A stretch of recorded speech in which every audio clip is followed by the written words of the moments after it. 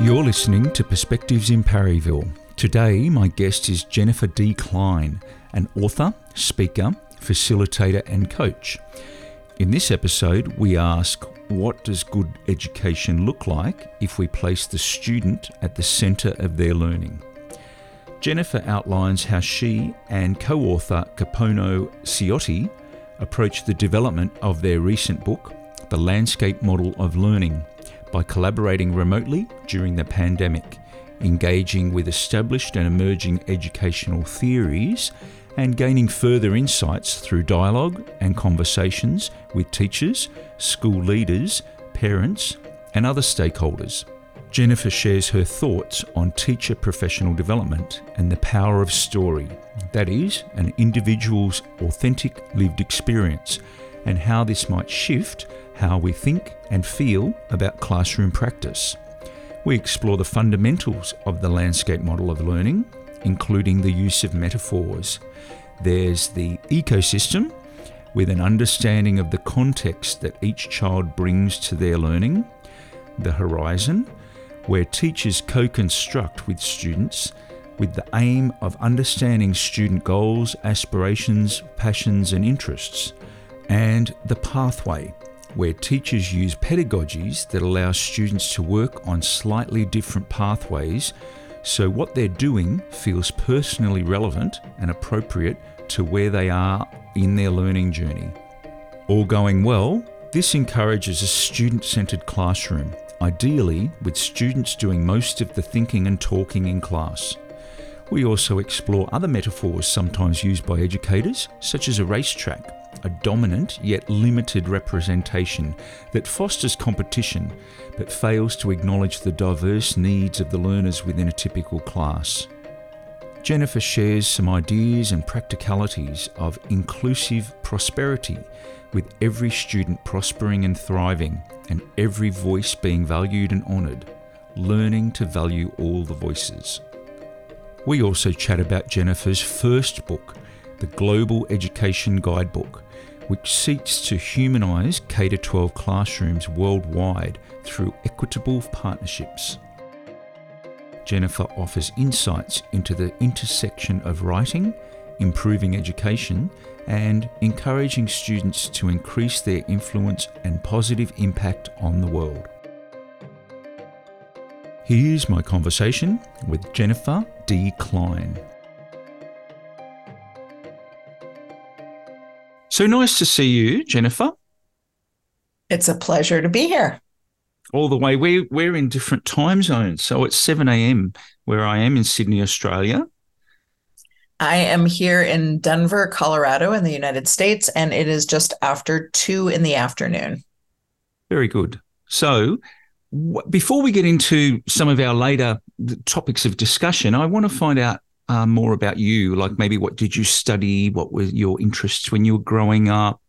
So take us back as far back as you deem appropriate. So what can you tell us? Well, I can tell you, I'll go back a little earlier than my higher education and just say I was always that child who had answers to questions that were not the answer that the teacher was looking for. And I've always been that kid at heart, I think, even into my mid-50s now. Looking back, I've always been that person who sees things a little bit differently. So I have had the great advantage growing up of two creative parents who, though they were very classically educated themselves, really wanted to make sure that I was in schools that honored those different perspectives, those weird, if you will, ways of seeing the world and seeing the topics brought up in class. And so I was sent in my early childhood to a lovely little independent school outside of Philadelphia called the School in Rose Valley, where, when I made an odd comment, or odd, is obviously a subjective term, but when I made an odd comment or saw things rather differently, instead of saying that's not the answer I was looking for, the teachers would say something more like, "Ooh, what an interesting way to see it, Jennifer. Tell me more." I have early memories in first grade of being assigned my first book report and confronting the teacher politely afterwards and saying, "This seems like a really stupid thing to do because we all read the book together, and there's already a summary on the back of the book. Why do I have to write a summary?" And instead of sending me to the principal's office or disciplining me for seeing something different, she said, "Okay, what do you want to write about?" Right. So I was really fortunate to get to go to schools like that. When we moved to Colorado when I was 10, I was put into the open school system here in Jefferson County, which was the second public alternative school in the US. And the focus was experiential project-based learning. Though we didn't necessarily describe it as expeditionary and project-based, I spent a lot more of my learning growing up outside of the classroom than inside the classroom. And we described our school as one that had no walls, where our job was to understand the world as it was, but also to really try to create the world as it ought to be. So I went to Bard College. I've been a writer, I think, since I was quite young. In many ways, I was deeply inspired by the idea of being an author. Wrote my first short story in third grade about a frog who tried to cross the road and failed. So clearly my worldview has always been a little bit dark too, but my interest in writing was always to help people understand that darkness in the human condition, if that makes sense, and to try to find a way towards something better. So I studied fiction. I went to Bard College for my bachelor's degree. I went to the University of Colorado at Boulder for my master's degree. In both of those degrees, I focused almost entirely on fiction writing. But after my dissertation my thesis defense, I should say, at the master's level, realized that I had more to say than fiction could hold. Meaning that my opinions were coming through a little bit too directly. And so I ended up I can shifting a little bit. Yeah. Somehow I can kind of imagine that just from the vibe, maybe. Yeah, just a little. People pick that up pretty quickly. Yeah. And I remember my thesis advisor saying, you might just want to try some nonfiction for a while instead of trying to shroud it in fiction. Go ahead and say what you mean. And that was actually really liberating, even though I was pretty pissed at him at the time. I ended up in the classroom almost by accident, right? So I was in the classroom for 19 years total. A few years of that was at the University of Colorado Boulder while I was doing my master's. And then I moved to Costa Rica in 1994. And the job that I could find there was in an international school, right? Teaching high school English. And so I went into it thinking, well, maybe I know something about education from my own experiences, and discovered quickly that I actually knew a lot about how to do it right because of the kind of education I had been given myself. Never looked back, really, that the students changed what I wanted to write about, right? My experiences in education changed my topics, and I started to see education as a way to make the world a better place, to empower young people to have a real impact on their environment. So I spent several years teaching in Costa Rica, lots of years teaching here in the Denver area as well. In 2010, I left the classroom and started consulting and writing more full time. My goal being to help to train teachers in new practices in inclusion and pedagogical shifts toward project-based learning and student-centered approaches, and to go out in the world and inspire those kinds of changings, both through my speaking and through my writing efforts. And that pretty much brings us up to now. I guess the only other thing that I always want to make sure is mentioned on my bio is that I was a head of school for 3 years outside of Bogota, Colombia, a school that really wanted to shift toward project-based learning, and which is frankly producing a lot of the next generation of entrepreneurs for Colombia. A little bit of administrative experience, and then the realization that I don't like actually managing schools, and I would much rather be the creative who's off in the corner thinking and writing than the one who actually, deals with the day-to-day of managing a school. Gee, there's a lot packed in there. Yeah, there is a lot. If we could go back a little bit, when you first started teaching, what were some of the these things that you mentioned or thought of that you were already doing? There's more for people that are not teachers who might be listening. What sort of things are you talking about? So I'm talking about strategies that I think we can use at home as parents as well, frankly.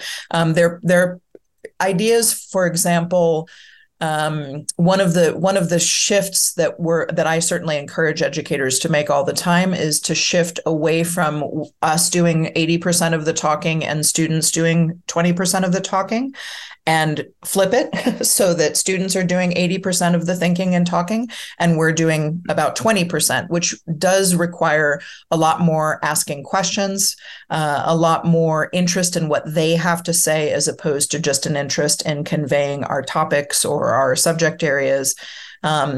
I knew automatically how to create a safe space for every student so that they had room to really form their identities in my classroom. But I was also simultaneously teaching them to write, right? So, for example, we did a lot of journaling, and journals were 100% private, and students could take them home with them at the end of the day if they preferred not to have them sitting in the classroom.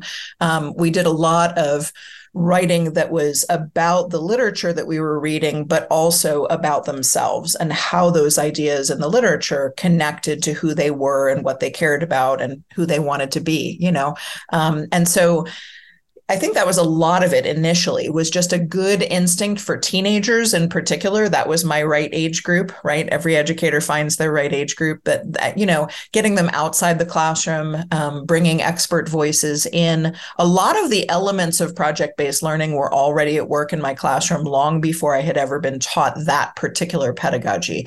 And I always ended semesters with portfolios and things like that as well. Yep. Another term that you mentioned a few times, which educators would be familiar with, but non-educators maybe have an idea of. What is project-based learning? So great question. Yep. Project-based learning has to do with posing an authentic challenge to students, and they're coming up with solutions. And in the best of cases, students are even the ones to identify what the problem is, as well as identifying what the potential solution would be.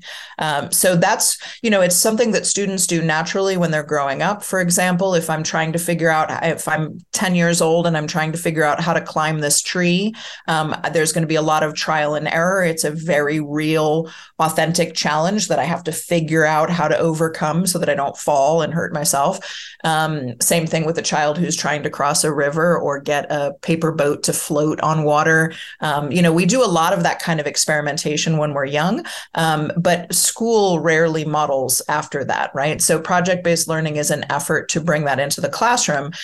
It's not an approach that ignores the standards or the academic goals, but the magic of it is when teachers learn to design projects that require their subject area in order to be successful, right? So suddenly you have a group of students who actually really want to understand algebraic formulas, for example, because they're trying to determine what would be a dignified wage for a family, right, in a given part of the world. There's a real challenge. Minimum wage doesn't always meet our needs, right? So using algebra in the service of this bigger challenge makes the subject more meaningful and also empowers the students as change makers. Yeah. And what about the role of literature, say fiction? If you've got students, why would a teacher teach writing skills to students? What are the students going to do with those skills? Well, I certainly hope that they increase their influence in the world. And that's what I always used to say to my own students when I was trying to, inspire them to do this writing work with me, was that if you talk well, right, you will have opportunities like this podcast to share your ideas with the world, certainly. But when you write well, your ideas also become indelible in the course of history. They become something that can be translated over and over, a lot of potential for impact. So from my perspective, that was a big piece of it. And then, of course, career readiness, college readiness kinds of skills as well, right? To be able to do the kind of writing that would be asked for them in the course of their education and their careers. Yeah. So at some point during this time that you're describing, you would have had the notion of kind of getting some of these ideas down into something more a format like a book. Can you tell us like how that that first book of yours came about? And then Well, we'll get into the more of the detail of that, but just to kind of almost like the context, how did it come about? hmm Well, to be honest with you, my first book is called The Global Education Guidebook, and it was published in 2017, and it was very much an effort. How do I put this? I felt like I was getting the same questions over and over from teachers and all over the world. And it wasn't a bad thing that I was getting the same questions over and over, but I can only be in so many places at once. So, in terms of influence and being able to offer those answers in a more sort of permanent and easily shared way, writing was, I mean, of course, it was connected to my childhood dream too, of course, of being an author. But a lot of what I was interested in was providing teachers with a guidebook, right? A tool that would allow them to build global partnerships for their classrooms as effectively as possible. And of course, as I said, it was connected to my urge to be a writer, to have an influence on education. At that point in my career, I was really focused in a lot of my work on global partnerships and the development of global and intercultural competencies. And that work led pretty directly into my second book, which was much more focused on inclusion, with elements of the interculturality embedded right in. For me, the intersection of writing and education it's turned out to be my sweet spot, right? It's this wonderful way that I have an opportunity to help to improve education all over the world, through these ideas that center on students and the real challenges of our times. And so that dark worldview that I was describing earlier, in many ways has been, I don't know, I wouldn't say it's been erased, but I would say it's been softened by the knowledge that the work that I do makes a difference, and that every individual teacher who I inspire to do things a little bit differently has then a more positive impact on the students and their environment. And even if we only positively impact, a few students in the course of our lives, it still makes a difference. So that's what drives my work today.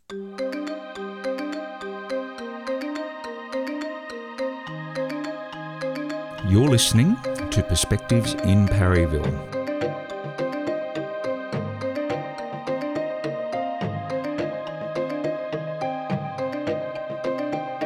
So you mentioned a word that we hear every now and again, inclusion. What is inclusion? Well, I want to give you a little bit of a background on the evolution of the words that we've used, at least in education, to describe this work, if that sounds okay. So the term diversity is really where we started, but although in a lot of cultures in the world, we use the term multiculturalism for a while, even before we use the term diversity. And the idea was that we were ensuring that we had the mix of identities in the classroom, that every community or environment or workplace had that diversity of identities, whether that was cultural, socioeconomic, religious, any number of elements of identity. We moved toward the word inclusion in part because diversity didn't give a whole lot of advice about what to do once we had it. It was just about having it, if that makes sense. Inclusion was a move forward. And it suggests that all students or all identities in whatever context are included in a meaningful way. So this is a term that signals equity, or that should signal equity. And the work that I was interested in was always, what did it look like to make sure that every student in the classroom really thrived, didn't just have access to learning, but really reached their own highest level of success, even if those levels of success were as diverse as the students in the classroom themselves.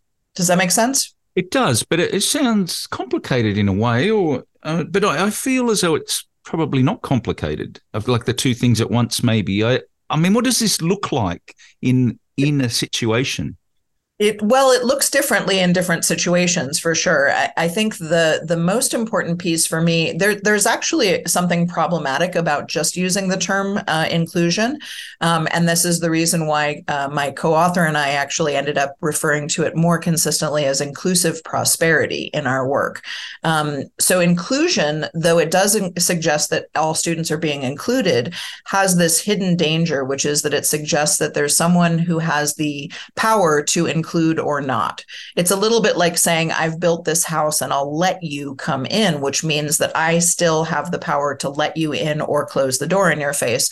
And unfortunately, the people who have that power in education are generally the classroom teachers, right? So there's been over the last few years, there's been a bit of a pushback against that term inclusion, recognizing that it's not about somebody with power inviting everyone in or who they choose to be in.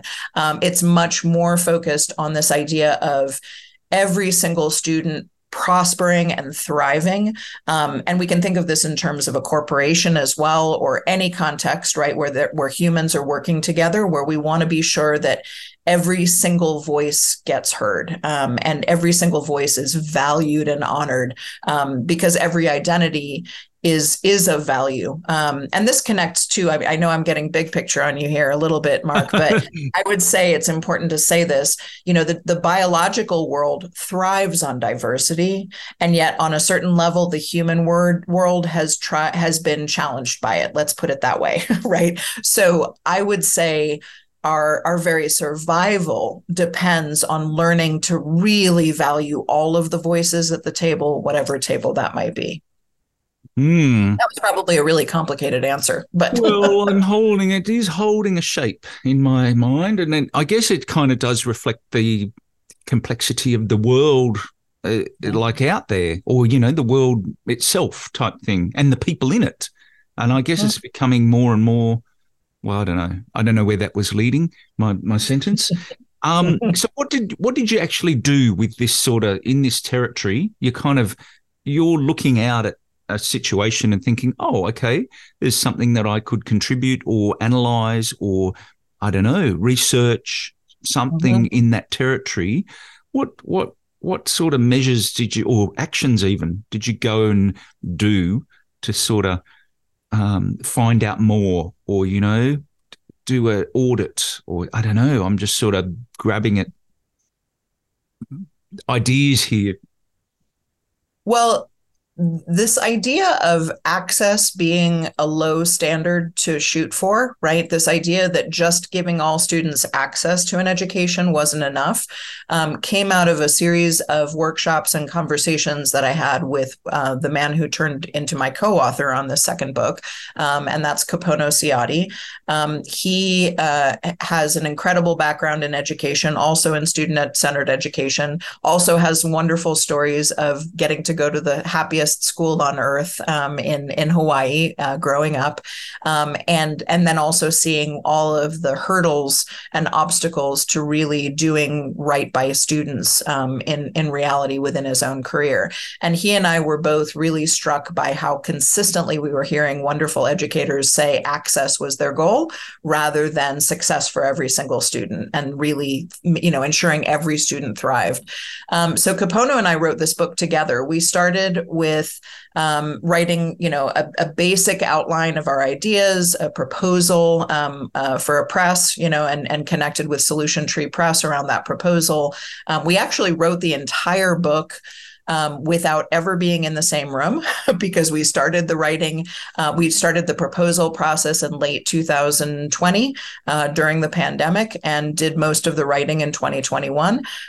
We interviewed educators and thought leaders who around the world who we believed were doing unique and important work.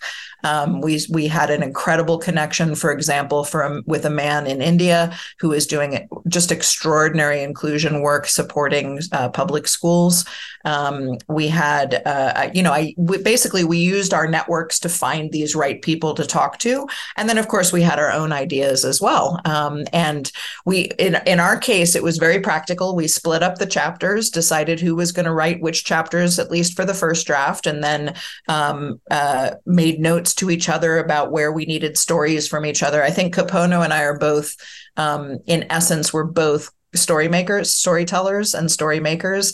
And I think that was the most joyful part for both of us, but also sometimes the saddest part too, because we had, in our own lives and in the stories that we heard from other educators, there were a lot of stories of students who were poorly served by the schools that they attended, where teachers made assumptions about who they were and what they were capable of that limited their potential rather than creating a sort of limitless, you build the life you want to have kind of mentality. So there were some painful parts of the process as well. I think we were both very honest in the writing process, and we're fortunate to have a press that was excited about the kind of work we were doing. Mm.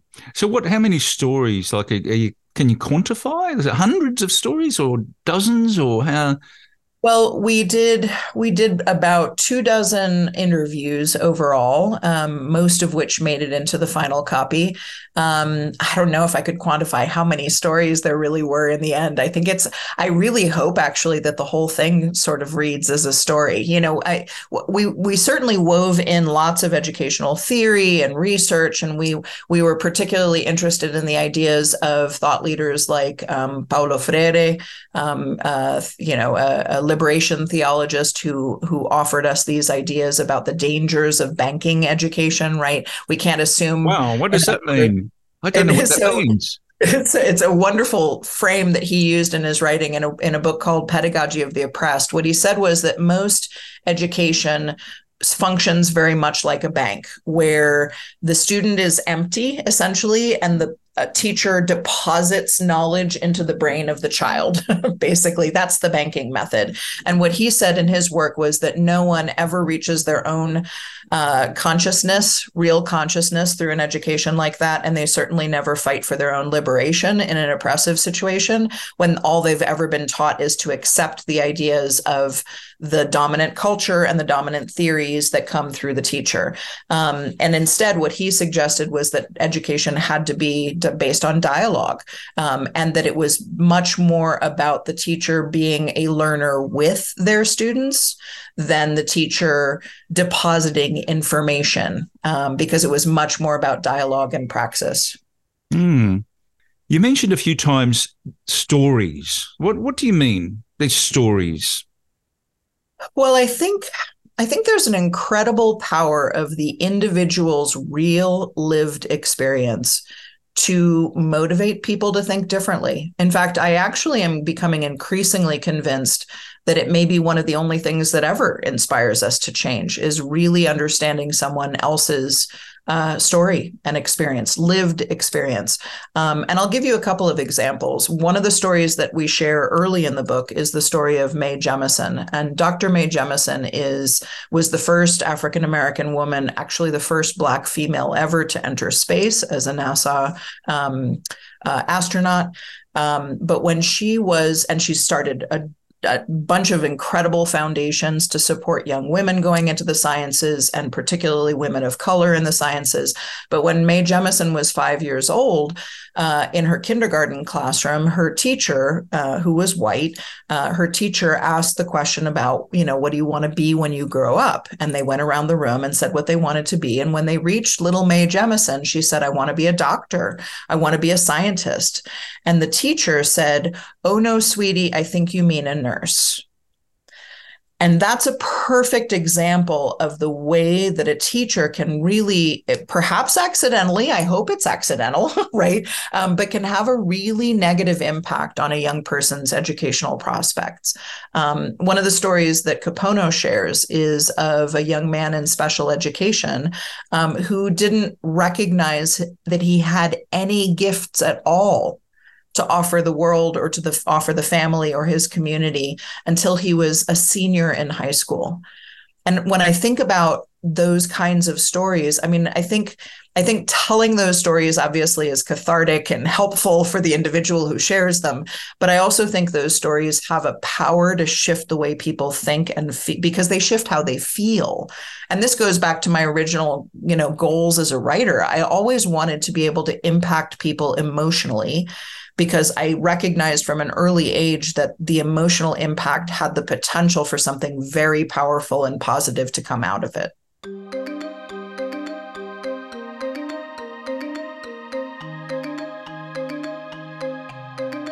You're listening to Perspectives in Parryville.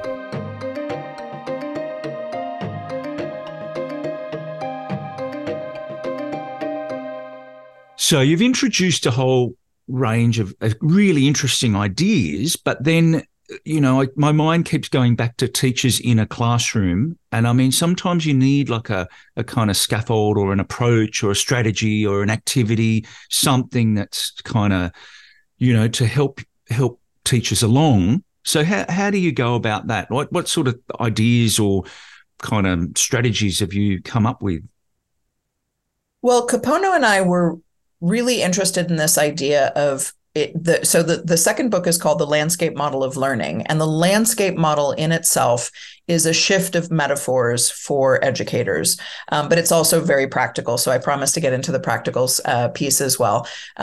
Most of education is designed very much like a racetrack, in the sense that we have all of our students lined up at the same starting line at the beginning of the school year, usually by virtue of their age only.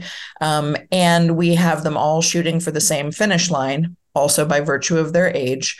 But any educator knows, just like any parent knows, it's not the same pace. Not everybody is starting from the same point. Not everybody is reaching the same finish line. Not everyone is moving at the same pace through their learning. And in fact, the racetrack, if it were true, it would be incredibly efficient, but it's not true. And so teachers struggle all the time with how to make sure that they're teaching every single child effectively, because you've got some kids who are stuck for a semester or a year or their entire educations. You've got other kids who are waiting at the finish line in 5 minutes, wanting more, needing more, deserving more. And you've got all those kids in the middle who are neither struggling nor excelling, right? So the racetrack struck us as the worst metaphor possible, right? But the dominant metaphor in education. And so the landscape model is an effort to really shift people's thinking. It's not necessarily a new take on education. It's just a new way of framing what good education could look like. So the idea is that the model has three elements. The first is the ecosystem, and that's all about understanding the context that every child brings into their learning environment, all of the different lived experiences that they've had or not had. Any kindergarten teacher will tell you the kids who never had preschool, within 5 minutes, they know exactly who those students are as compared to the students who did have preschool, right? It's a different starting point. Having access to books and reading and enrichment activities in your growing up, but all of those things that help to form your cognitive abilities, your cultural identity, all aspects of your identity. Those are things we need to understand about students in order to be able to teach to who they actually are, as opposed to treating them like a mass, right? So this is very much about personal understanding and really knowing our students well. The second element is the horizon, and this is all about doing co-construction of goals with students, making sure that we're aware of what their individual next best steps would be, but also understanding their aspirations and the aspirations of their families and their interests and talents and passions, so that we can really leverage those things in the classroom to keep kids motivated and to make sure that the learning feels purposeful and important. And the final is the pathway. And the pathway is all about using pedagogies like project-based learning that allow us to have students working on slightly different pathways through the learning experience, so that what they're doing feels personally relevant to them. So even though we might all be working toward the same standards, this group of students is going to do it this way, this group is going to do it another way, right? So that we're meeting the needs of students. And so really the model that we offer a ton of really specific practical strategies for teachers for each of those elements. And we also have a section of the book that's designed for leaders, because leaders are going to need to reorganize schedules and have the opportunity to rethink how they do assessment at the broad level, rethink how they group students for different courses and experiences so that we can leverage their passions and interests even more. Yeah, that did come to mind, this idea that, in order to implement this sort of any kind of change or alternative approach would require a degree of adjustment. I guess that's a simple way of saying it. And so what are your thoughts, or what can you tell us about this sort of that territory of picking up a new approach? Because it sounds like it's kind of, with all the benefits, surely there must be either hesitation, or it's a bit daunting or overwhelming. So how are leaders, school leaders, and even teachers placed within all of that? Well, I think for the individual teacher, it might be easier than it is at the building level or the district level or the state or country level. That's my guess. I mean, I think I've had teachers already reach out to me and say, oh, I've tried a few of your strategies and I'm already seeing results, right? Even something as simple as co-constructing goals and rubrics with their students has made a world of difference in their classes, right? So I think when you're talking, we designed the book with small steps in mind as much as with big leaps in mind, right? So we would love to envision whole schools, districts, countries adopting this model. But there are going to be some challenges, right? And some of those challenges come from just the realities of the way we've built the system of school, right? I was really fortunate, for example, to graduate from ungraded schools, and I got into college on the basis of 50 pages of narrative transcripts that I wrote about my own educational experiences in high school. I didn't even take the SATs because I knew that they weren't going to show me off well. And so, to imagine schools all over the world suddenly going gradeless, and what would the universities do if nobody took any of those standardized tests? That's mind blowing, right? That would be a major, major shift. I wouldn't say that every school is ready for it. As a kind of practicing Buddhist, I'm not great at practicing anything, but I really believe in this idea of the middle path. I'm not sure that either extreme is going to serve many people. So leaders need to be thinking about how to leverage all of the people in their community to make sure, for example, that every single student has a deeply trusted adult who understands their context, who even comes from the same context, ideally, who the students can see themselves reflected in. So a lot of it's about hiring. A lot of it is about really connecting inclusion work to the values of the school, and the things that the school, has always said were part of their mission and vision for education.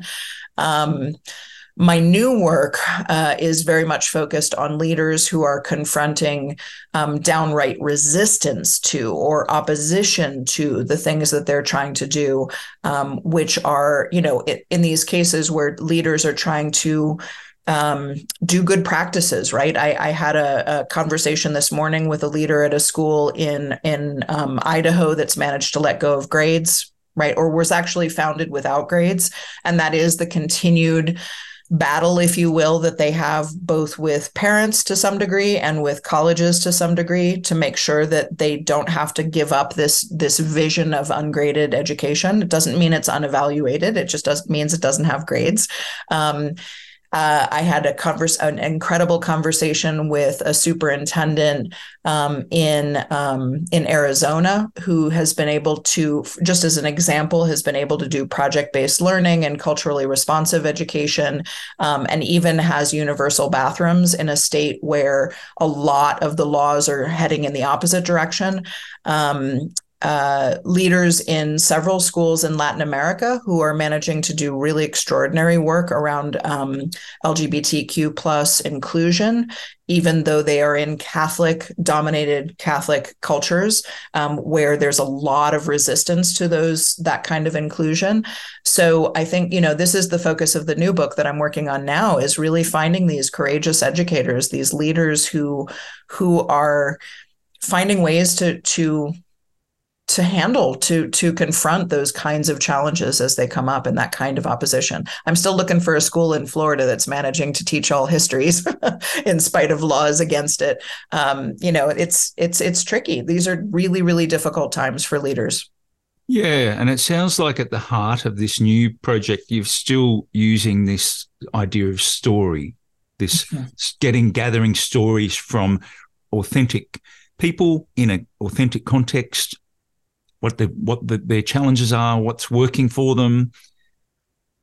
Yeah, absolutely. Yeah, I think there's a point at which theory doesn't serve us that well.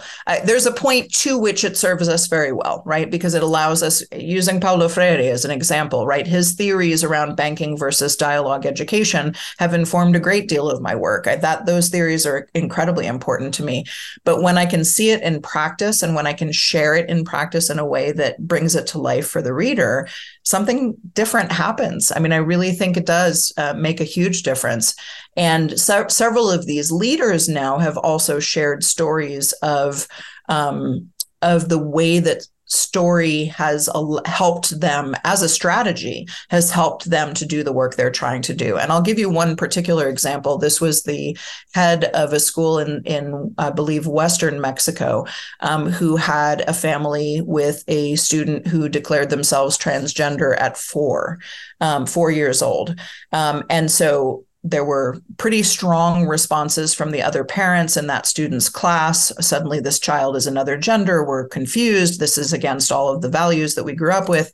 Lots of very strong resistance. And one of the things that he was able to do was to bring in and the family offered to do it, right? They said, listen, let us share the story of our child.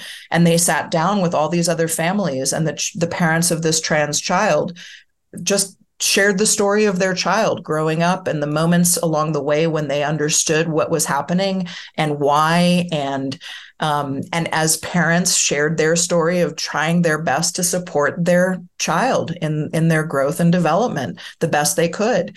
And by the end of it, the rest of the parents were kind of weeping and hugging them and saying, I understand now. If this were my own child and I were seeing similar things and hearing similar things from this child growing up, you're right, I would do the same, right?